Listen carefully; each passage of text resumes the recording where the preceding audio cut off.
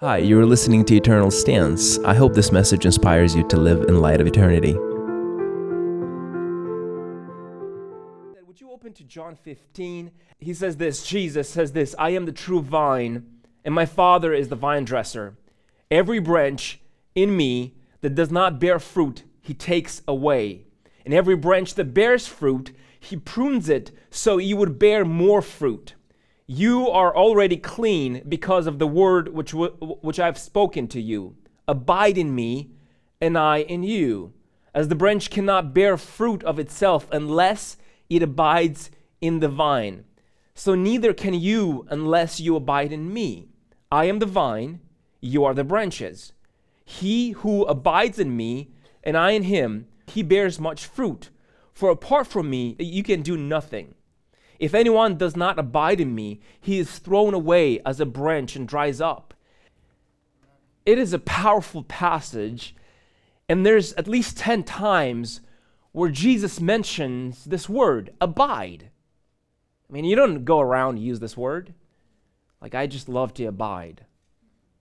We don't say that. And to a certain extent, we don't fully understand what it means to abide. But let's put this in context here. Jesus is talking, he says, abide in me. And some scholars say that this is happening right after the upper room. Right after Judas has just left him to betray him. And he is on his way from the upper room to the Garden of Gethsemane. And as he's walking by, I'm guessing this at this point, but he says this, that I am the vine, and my Father is the vine dresser.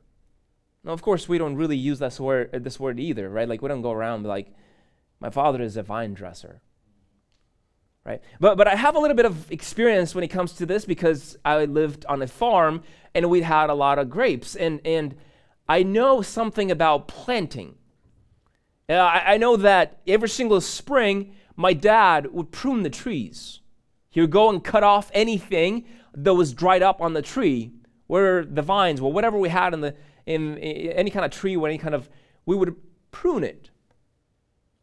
And sometimes the vine would get some kind of infection or disease. I don't know if you can use infection for the vine, but a branch of it would die. So my dad would go and cut it off. Sometimes we wanted to plant. And the way we planted a new vine is obviously we dug it in, but that took a very, very long time. But if we wanted to expand a vine, what we would do is we would kind of wound the vine on its side. So we would cut like a sort of a wedge into the vine. And then we would take a different kind of grape or a vine, it was like a small stick, and we would cut it at an angle and put it into that wedge. And then we'd bench it up. Some people put wax on it, and as it spent about a couple weeks, this new piece of wood, this stick, would start to blossom, because you would start to draw from the vine. I think the word for that is sap, right? Like the nutrients, the water would start to draw it out of the vine. Right? And little by little, this whole branch would start to blossom into a whole new branch. Now, he had some wild things, and we would go and cut it off, but we could kind of judge the health of that. Now, this happens not with just vines, also happens with trees, like apple trees and pear trees. People would do this. Now, of course, you could just leave a tree by itself, and if you're to go to a tree, and you realize pretty quickly that the apples or the pears or the grapes on the tree is bad, well, you wouldn't go and pick up all the apples and put them in the basement and say, you know what, nobody needs to know about this. Right? Because you'd understand that the problem is not necessarily the fruit. The problem is in the tree. Right? I remember me and my brother, he sometimes comes here. I hope he's not here today. But we had this tree that it would just not grow. You know, we planted trees and some of them would just blossom really quickly and they would grow. And one of them would spend years and just nothing would happen. Like it was like this tall. I mean, it looked healthy, but he would not grow. So my brother got this amazing idea, and he went and got some chemicals that they're supposed to be agricultural chemicals, but we had no idea what those chemicals were. But he figured, well, if they're for, trees, then we can just, so we dug a hole around it, and we just dumped all the chemicals right around the whole tree. Well, needless to say, the next morning, the whole tree was sort of like all dried up, like literally like all the leaves just fell within a night. And we kind of realized it pretty quickly that wasn't the best choice.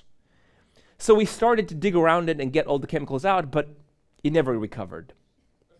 So if you have trees in your garden, just really know what you're planting right next to the roots or what you're putting right next to the roots.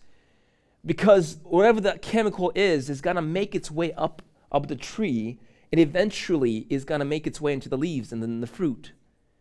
And sometimes it kills the tree completely. So there's a lesson for you. You shouldn't do that. But the thing is, I think in our Christian life, a lot of times we sort of do this, where we look in our life and we look at the Word and say, my life does not match up with the Word.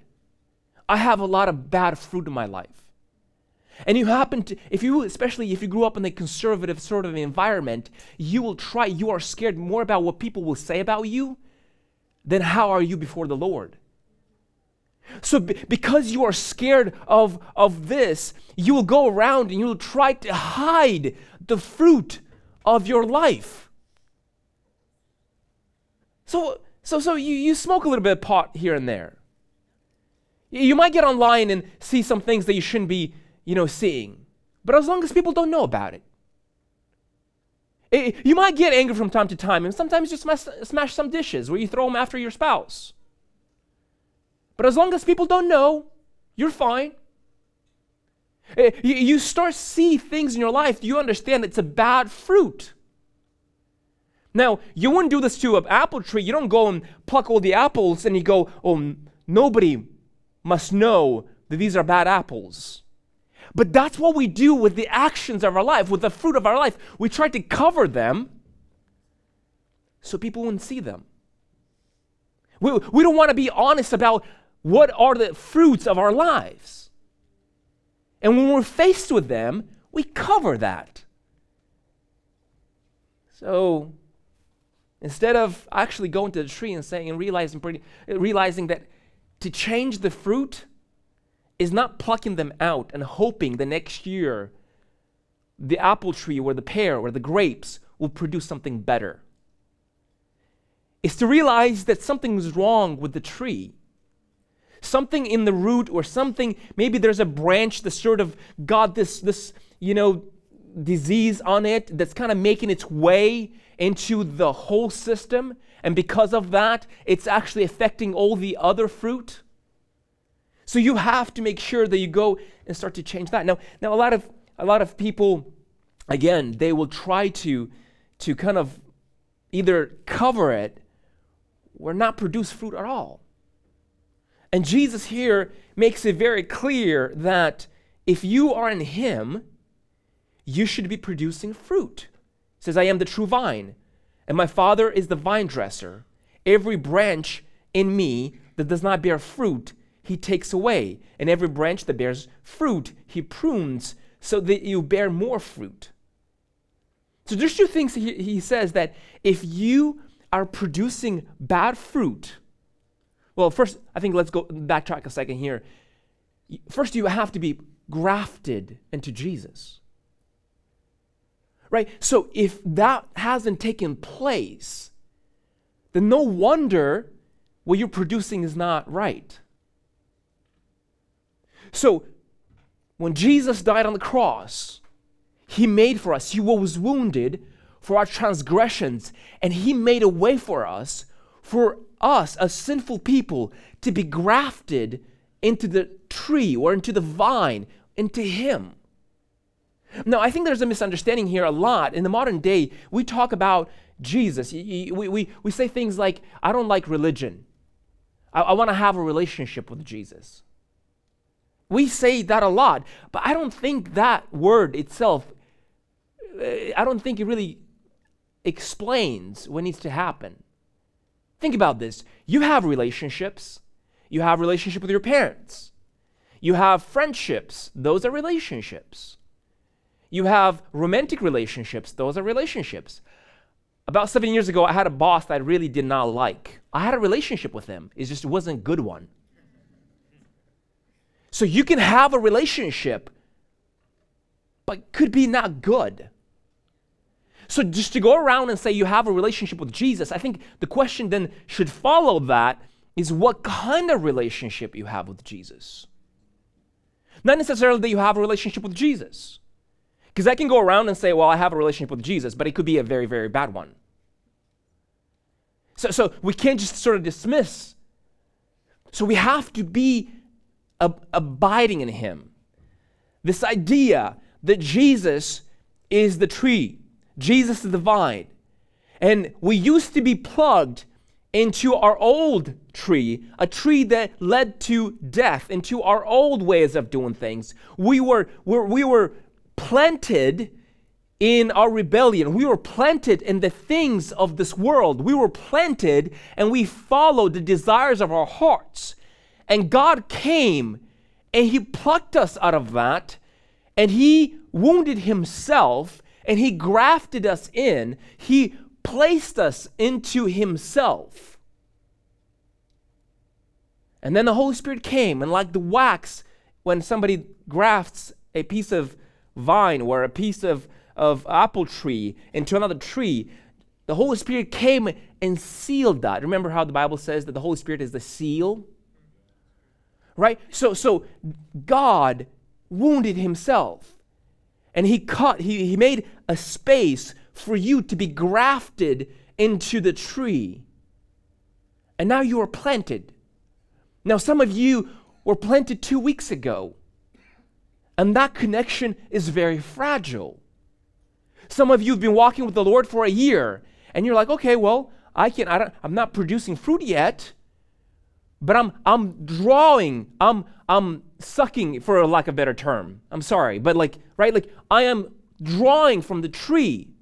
I'm taking in the sap of the tree, the nutrients from the tree. So if you've been a Christian for a year and you don't see things in your life, I understand. You're a new Christian yet. I mean, you should still see some evidence. You should still at least have some leaves, right? Like you should still be sprouting.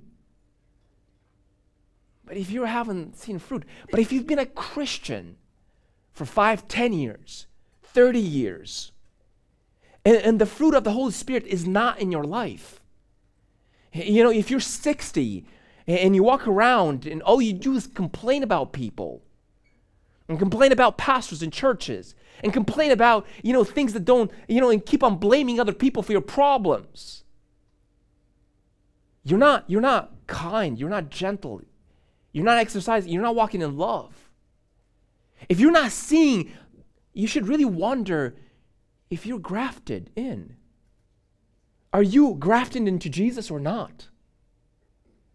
Because you see, the way a branch dies, and here's the bad news and the good news. The bad news is that it doesn't depend on you, right? To a certain extent, God is the one who did all the work. But the good news is that it doesn't depend on you, because he's the one who grafted you in. The only thing that can separate you, the only thing that can make you as a branch on Jesus' tree dead is rebellion, is unbelief, is saying I'm grafted in, but I don't want to withdraw anything from Jesus. If you're not, again, for the lack of a better term, sucking in the things of Jesus, if you're not taken in, it's just a matter of time when you'll die. Look at this in Romans 11:16. there's this amazing passage where Apostle Paul is talking about the Israelites, and he says that they were the first, they were the ones that God redeemed. And some of them understand this. But then some of them, because of their unbelief, they were removed, and you were grafted in. Look at this, Romans 11:16. I don't know if we're going to be able to have it on the screen. Okay, there you go. If the first piece of dough is holy, the whole lump is also holy, or also. And if the root is holy, the branches are too. But if some of the branches were broken off, and you being a wild olive, meaning you, the Gentiles, the Romans, he's talking to the Romans here, right? Which is also us. He says, you being a wild olive were grafted in among them and became partaker with them of the rich root of the olive tree. So you, as Gentiles, there was a space, there was a wedge, there was a cut, a wound that was made for you, and you were grafted in, right? And he goes on to say in verse 18, it says, do not be arrogant towards the branches. But if you are arrogant, remember that it's not you who supports the root, but the root who supports you, or the root supports you. You will say them, branches were broken off so that I might be grafted in. Quite right. They were broken off for their unbelief. But you stand by your faith. Do not be conceited, but fear. For if God did not spare the natural branches, he will not spare you either. Behold the kindness and the severity of God to those who fail. Severity, to those who fail, severity, but to you, God's kindness. If you continue in his kindness, otherwise you will also be cut off. And they also, if they do not continue in their unbelief, will be grafted in. For God is able to graft them in again. So the Israelites were the people who Jesus came after. But some of them were broken off because of their unbelief, and room was made for all of us to be grafted in now. Now, if we continue in our unbelief and our rebellion, saying, God, I want nothing to do with you, you will be broken off too. And if they start to believe, if they start to withdraw, from Jesus, then they can be grafted in again. Does that make sense? Right, so again, they were the initial ones. And because of their unbelief, they were cut off. And you were grafted in. But be careful. You can't be arrogant. Because if you show unbelief, if you are rebellious, then you will be broken off too. And if you're broken off too, there is a chance for those people who are believing to be grafted back in. Amazing, isn't it? The crazy thing about this passage is that, wow, you can be broken off. But the good news is that you can be grafted back in. Right? So this morning, I want to ask you, what kind of fruits do you see in your life? Because if you don't see the fruit of the Holy Spirit, then you should really wonder if you are grafted in. And if you are secure, if you are sure that you're grafted in, then is your unbelief, is your rebellion holding you back from thriving, from blossoming, from producing fruit? Jesus says, abide in me. I am the true vine, my Father is the vine dresser. Every branch in me that does not bear fruit, he takes away. Now, this is interesting here, because when we talk about, he says takes away, I kind of went and looked to Greek. I know I don't want to Greek over your head, but the word there is this word, I think it's called arrow. And arrow. And it's not what we thought, because when we say take away, it means he just snaps it, right? But the Greek word there is arrow, which means to raise up and elevate. So if you're a branch and fell, right? Because if you look at the vine, right, it's not a tree that goes straight up. The vine is a creeper by nature, right? So it kind of changes kind of directions and is constantly crawling everywhere, right? So if a branch falls on the ground, then it doesn't produce any fruit. He says, for those who fell on the ground, God picks up, he raises up. But if the branch refuses to abide, to I don't know if the word assimilate would be probably not a good word, but to be grafted in is to take on Jesus' nature, to take on his nutrients. Now, when we talk about a vine and then some stick that gets plugged into it, these are two different natures. But the moment that stick makes its way into the vine and starts to withdraw from the vine, then he has the same nature because it's eating from the same thing. It changes it. It changes it. And it sprouts in something that is more the vine than it is the stick itself. So what I'm trying to tell you this morning is that maybe you did not know Jesus up until now, and you were dried up by yourself. I mean, when I talk to people, and everyone seems to be depressed these days. Like everyone seems to like, yeah, I'm just going through depression, man. And I'm like, wait a second. I mean, is there a loss in your life? Did somebody die? I understand if there's a loss, there's a mourning period, right? Like you've lost something. It's okay to have a period of sadness because you are mourning a loss. But we call everything depression. I'm depressed, man. I'm just depressed. If you're a Christian and you use that kind of language, then you should really wonder, why though? If you're depressed, that means maybe you're not, if you're depressed or if you're dying off, maybe because you're not eating from the vine. That should point to something that's way bigger than, oh, it's just a temporary thing that I'm going through. If you are a leader in the house and ministry has become a chore to you, will people just annoy you now?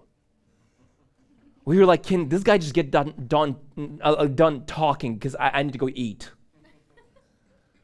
Right? If that's the attitude, if you don't, I love, I'm working on this new project right now, and I love when you work on a new project. You have this new passion. You're like, yes, and we got to do this, and we got to do this, and we got to do that. And halfway through the project, you're like, yeah, I don't know about this, right? And like, there's something amazing happens when there's a dose of like hope that's inserted in you, right? When you are starting to withdraw vision and you start to withdraw from Jesus, right? Your joy, right? Because here's where it gets things interesting. You look at this and it's kind of a lengthy passage here, but he talks about you are already clean because of the word which I have spoken to you. Abide in me, and on you, and the branch cannot bear fruit of itself unless you abide in the vine. So neither can you unless you abide in me. I am the vine, you are the branches. He who abides in me, I am in him. He bears much fruit. Apart from me, you can do nothing. If anyone does not abide in me, he is thrown away as a branch and dries up. If you don't abide in Jesus, you will die spiritually. I've seen this happen with me. I've seen this happen with my friends. There was a time in my life where I started to sort of say, I don't want to believe this whole Christian thing. And I realized how slowly I started to die. Where I had no longer joy. I had a problem with pretty much everyone and everything. I've seen people and my friends that lost their faith because of their unbelief and their rebellion against God. Right? He says that if you refuse to abide or to be grafted in and actually start to withdraw from Jesus, then ultimately you are gonna dry up, you'll be cut off, and you will be burned. Now, put this in context. Jesus is saying this moments after Judas left him and went to betray him. He goes on to say, if you abide in me, and my words abide in you, ask whatever you wish, and it will be done for you. All the prosperity preachers are here. Come on. That sounds amazing. Ask, and we take that, the last part of that verse, ask anything you want, and Jesus will grant it to you. But that's not what he says, does it? It says, if you abide in me, then you can ask whatever you want, and you will get it. What's the condition there? To abide. And if you abide, your nature becomes like him, and what you want now is sanctified. And now your wants align, and the reason God can say that whatever you wish can be done for you, is because your whole desire system just got changed. And what you desire now is the things of God. Right? And he goes on to say, my Father is glorified by this, that you bear much fruit, and so prove to be my disciples. Two major things in there. God gets glory out of you having much fruit in your life. And the second thing is, by showing that you have fruit, you prove to be his disciple. How do you know you are his disciples? By seeing fruit in your life. But if you don't see fruit in your life, then you should wonder if you are his disciples. A disciple. It's pretty straightforward. But my favorite verses come next. It says, if you keep my commandments, you will abide in my love. Just as I have kept my Father's commandments, and I abide in his love. And here's the pièce de résistance, right? Verse 11. The things I have spoken to you, so that my joy may be in you, and that your joy may be full. So, what's the reward? The reward is, I told you all this to abide, because apart from me, you cannot have joy. As C.S. Lewis puts it this way, apart from God, there is no happiness. He cannot give you happiness apart of himself, because there's no such a thing. Right? So the reward here is, if you abide in me, regardless of what's going on through your life, you will be in my joy. And my joy will be in you full. That is the reward. No, the Bible in different verses says that the joy of the Lord is my what? My strength. Have you ever had a moment in your life where you had a crisis of identity and also a crisis of energy? So you didn't know who you were, and you were too tired to find out. But you've had those moments before, where not only you didn't know what you were doing, but you have no strength to fight, no strength to read the Bible, no strength to actually pray. You know what gives us strength is the joy of the Lord. And if we don't abide, we don't see the joy of the Lord in our lives. And that is kind of like the ultimate thing where people, a lot of times they don't realize this. He says, this is my commandment, that you love one another, just as I loved you. And as we abide in this joy, the next passage comes in and says, this is my commandment, that you love one another, just as I loved you. Greater love has no one than this, than one to lay down his life for his friends. You are my friends if you do what I command you. No longer do I call you slaves, for slaves don't know what the master is doing, but I have called your friends. Now, it's interesting that Jesus uses the word here, command you. Because that sounds really kind of like, it's a power play. And it is. And he can. You know why? Because he's God. I know if that upsets your apple cart, but Jesus says, you are my friends if you do what I command. Now you can look at that and be like, wow, that sounds very tyrannistic. What Jesus is saying here is, listen, I'm the one who knows what's really good for you. I'm the one who has all the answers. I'm the source of your joy. It's like a kid, not listening to his parents. Like if you're 5 and your mom tells you not to stick nails inside of the electrical socket, that's not because she doesn't love you. That's because she does love you.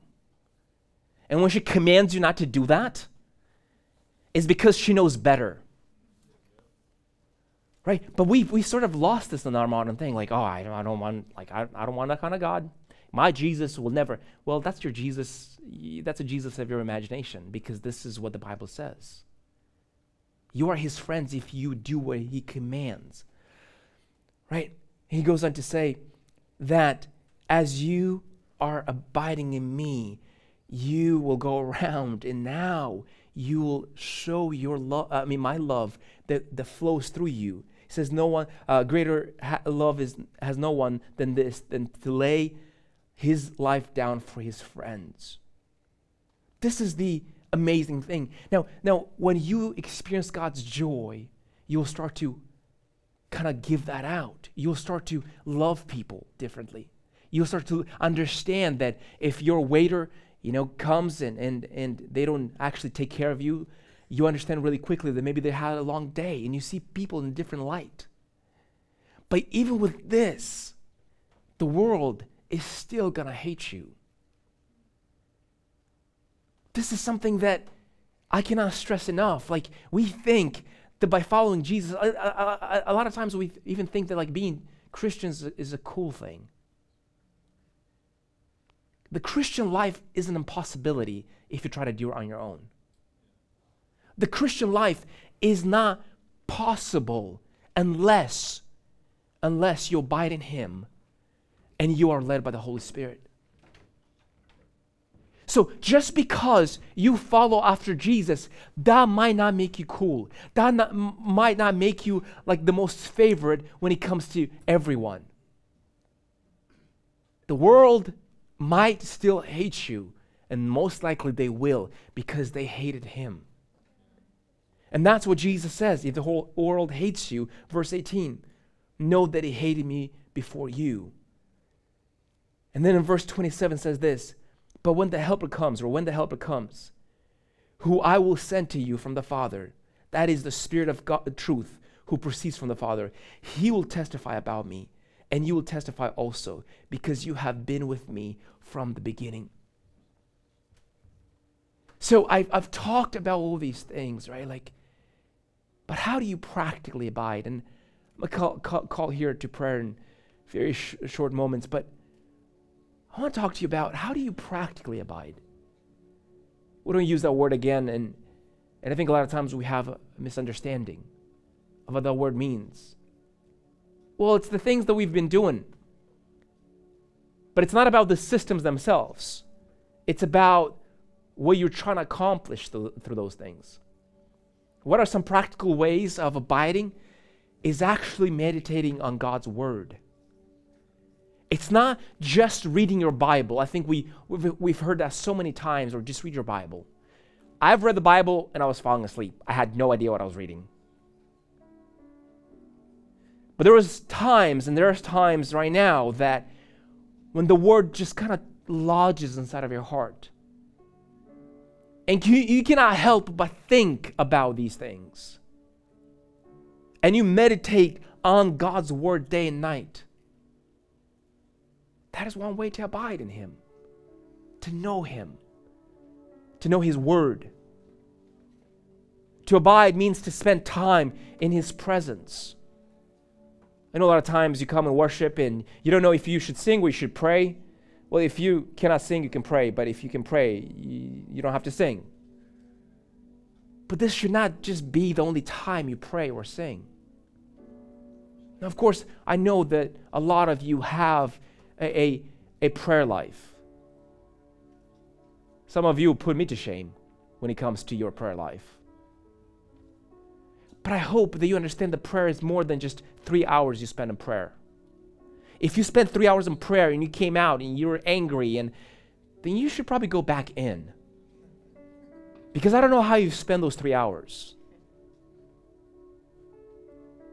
I've said this, I rewritten last Sunday, if you talk about theology and how many hours you spend in prayer, but you treat people like garbage,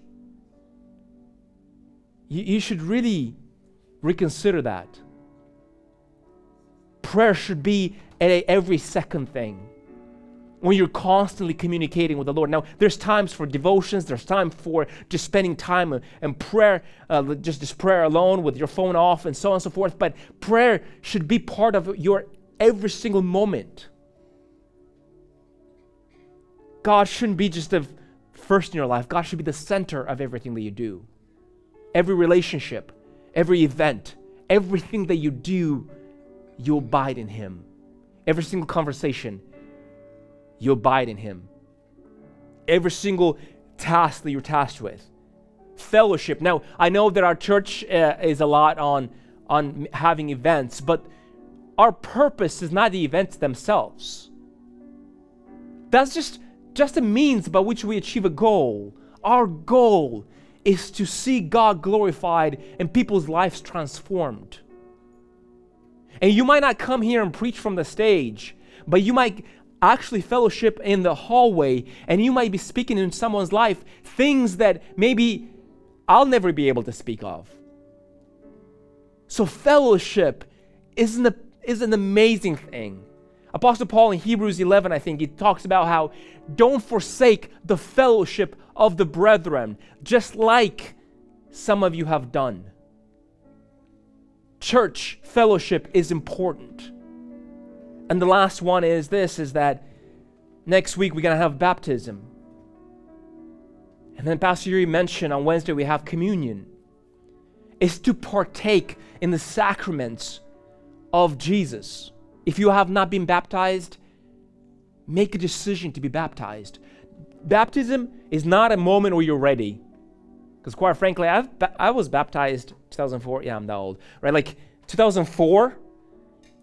And I still think that I'm not perfect. And I still make mistakes every single day. Baptism is a public announcement of your inward commitment that you made to follow Christ. And to be dead to your old nature, to your old tree, and to be grafted in to the new tree, which is Jesus. Now, of course, baptism you should only do once. We don't believe in a whole bunch of baptism because that time I wasn't really serious, but this time I'm very serious. No, just be baptized once. Make a commitment. And if you fall away for whatever reasons, remember that Jesus wants to restore you. All you need to do is repent. You don't need to go re-baptize and so on and so forth. But communion should be, an ongoing thing. I know we do it once a month, but you should remember the cross every day. You should remember, I know families that they take communion as a family. I know people that got married on their wedding day, they took communion. What a beautiful thing. Communion is to say, I want to remember what Jesus has done for me on the cross and partake, to abide on that, what He has done for me on the cross. So church, as we are going into this fall season, I know that it just started, and I know some of you are going to school, and some of you are going to your job, and some of you are starting small groups, and you're already tired. And you haven't even started. And you're already walking around defeated. And you already have a crisis of identity and a crisis of energy, and you're too tired to find out who you are. Right? I hope that you understand this concept about not focusing on what you're producing. I think what you produce as a fruit is a revelation of what kind of grafting you have in, what kind of abiding you have in Christ. But so many of us are so concerned with, I don't want people to see my bad sides. I don't want people to see my sins. I don't want, because I have some bad apples and I got to pluck them. No, change the branch altogether. Be grafted in and abide in Him. Amen. Would you stand with me? Thank you for listening to Eternal Stance. My hope is that these messages will help you to live in light of eternity. If this podcast is a blessing to you, would you share with other people? Thank you in advance, and until next time, God bless you.